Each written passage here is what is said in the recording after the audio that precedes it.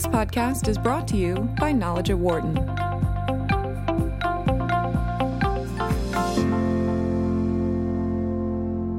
Alibaba's chairman Jack Ma announced last week that he was stepping down as head of the Chinese e-commerce giant. The tech billionaire said he was interested in pursuing philanthropic causes. His successor will be Daniel Zhang, who has been CEO since Mr. Ma stepped away from that position back in 2013. Zhang is credited with the development of Singles Day, the largest one-day retail shopping event in the world right now. Alibaba says that Mr. Ma will continue to be involved in the company and stay on its board until at least 2020. With more on Mr. Ma's departure and a little bit of his legacy, we are joined here in studio by David Su, who is a management professor here at the Wharton School, as well as Entrepreneurship and Innovation Area Coordinator. Also joining us, Orville Schell, who is director of the Asia Society's Center on U.S.-China Relations. He is the former dean of the Graduate School of Journalism at the University of California, Berkeley, and he has also authored 10 books on China, most recently Wealth and Power, China's Long March to the 21st Century, that being published back in 2014. David, great seeing you again. Thank you for your time. Thank you. Orville, great to have you with us today. Pleasure. Thank you. So I guess, Orville, let's start with legacy. And even though he will still have some say on the company, what do you think his legacy is with Alibaba? Well, I mean, he is a titanic figure. China, as I think most people realize, is sort of a double entry economy where you, on the one side, you have the state-owned enterprises, which are run by the state itself, and then you have, on the other side, this kind of shadow world of private companies that have arisen. And Jack is sort of the figurehead, the prow of that ship. And as everyone knows, Alibaba has developed into quite a leviathan. David? Yeah, I would say to echo Orville, really, first and foremost, early recognition of this entrepreneurial opportunity, seizing it, building the vision and the company to really execute in a face of a very complicated business environment. Secondly, I would say that individually, he's really blazed a different career path than the kind of tried and true kind of model for many Chinese. He's very forthright about his various failures. Yeah. He has been quite persistent, seizing on various opportunities he's had to really kind of create his own fortunes. Now, one of the richest, if not the richest, person in China. And so I think that's a different model than what many Chinese have taken. And then third, I think retiring early and having the aspiration to do something else to keep his mind active and to really go into a different domain than what rather than just resting on the Alibaba legacy. So it sounds like you're even looking at him more like a very strong example for where China could be going in the future. When you think about, obviously, as you said, the retirement early, looking to do good for the community. That's something. Those are a couple of questions that have been brought up not only in China but here in the U.S. and other locations. I wouldn't be surprised. He's got obviously a tremendous amount of visibility in China, lots of respect. I think he has the potential. He's very well spoken. I think he has the potential to be really quite influential on a number of domains that really exceed the business area. He really has the platform and the interest really in these other domains. He's talked about the environment. He's talked about entrepreneurial education. He's talked about other things that really has the potential to really make a much bigger impact than, already Alibaba is a huge impact. Yeah. And so I think that it could even climb from here. Orville? I think he is a very sort of unique individual in China because his company grew up almost in spite of him. It wasn't his sort of overweening intention to be, a giant mogul. It just sort of happened. He has the virtue of being able to speak English, which makes him sort of soluble in the cosmopolitan world. And he's used that to very good effect, I think, by, he has a deep and abiding interest in education, in the environment, and I think at the core of him, unlike an awful lot of moguls that I've met in China, who are very crude, there's a kind of an expression, or a tuhao of these sort of,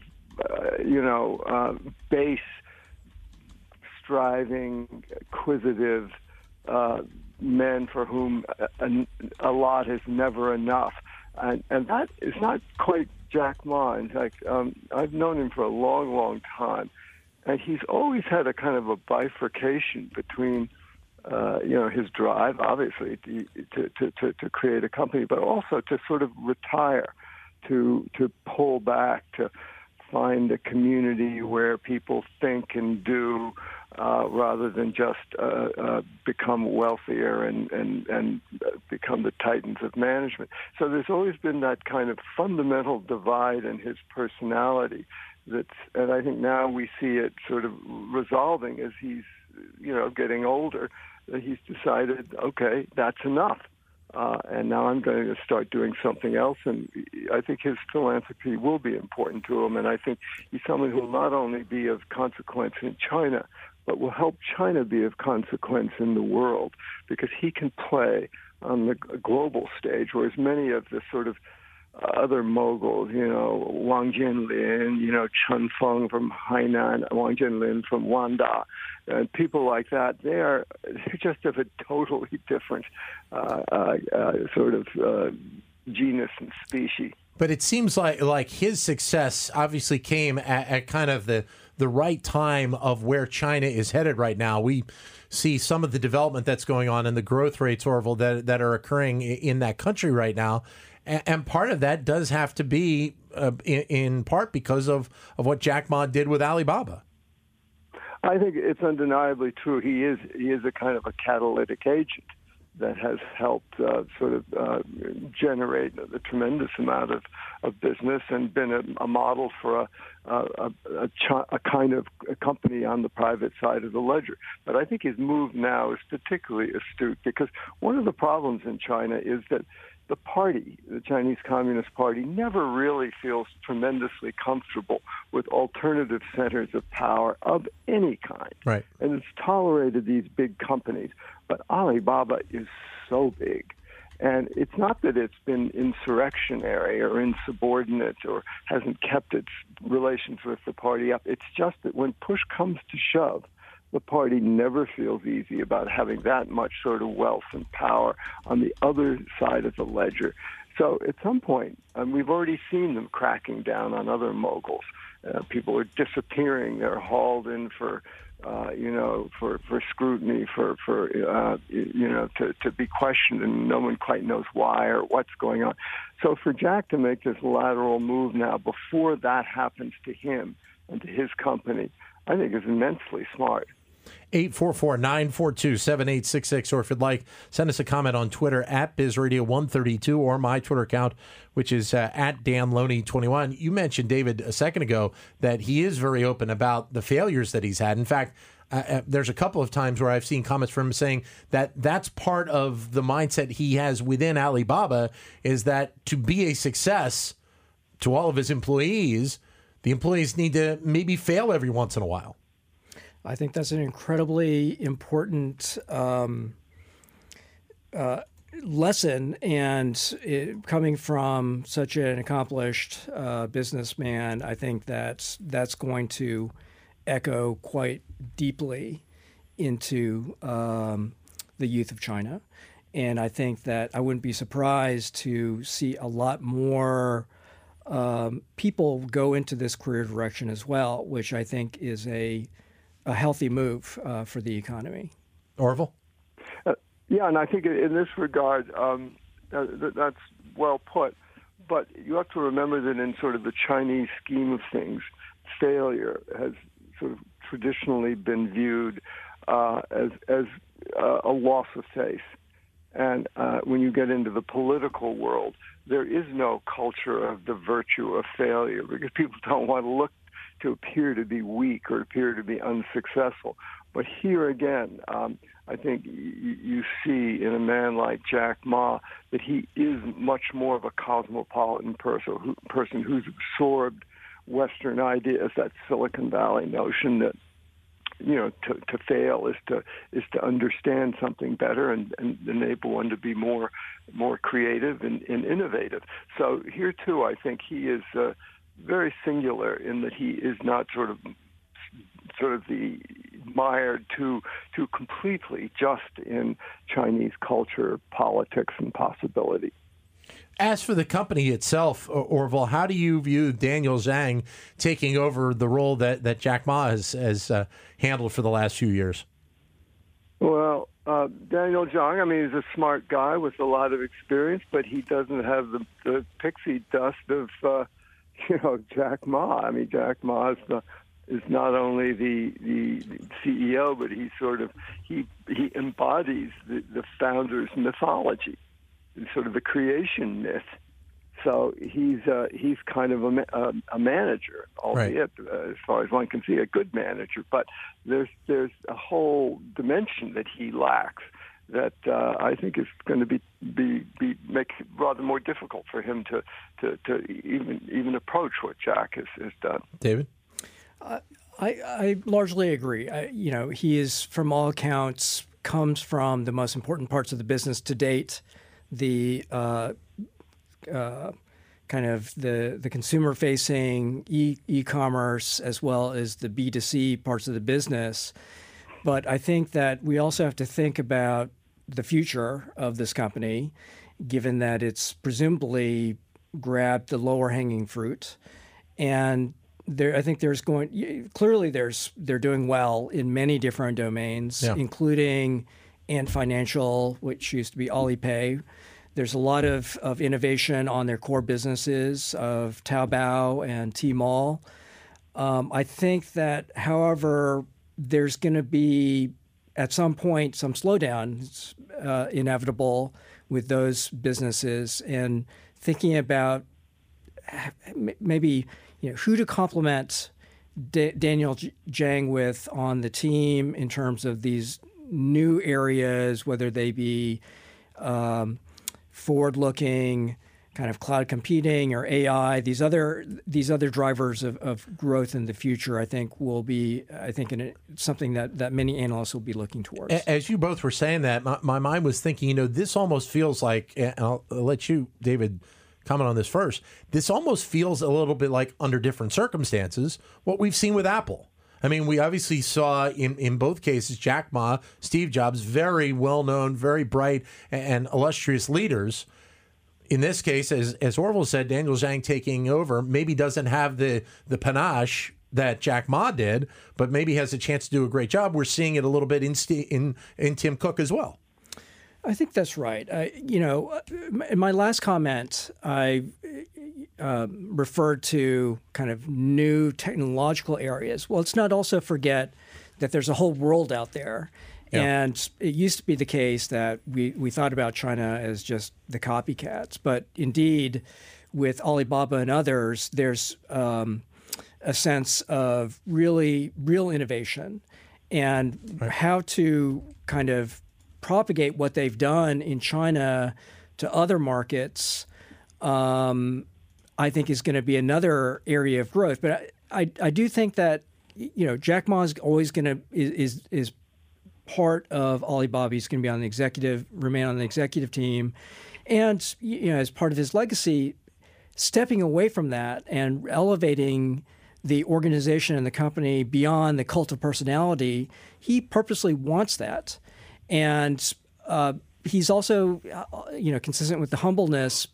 He suggests that others, Daniel Zhang and others, are going to do an even better job than him. And I don't know if that's going to be entirely correct, but I think he wants to empower others to really take real leadership, not always just look back to the founder.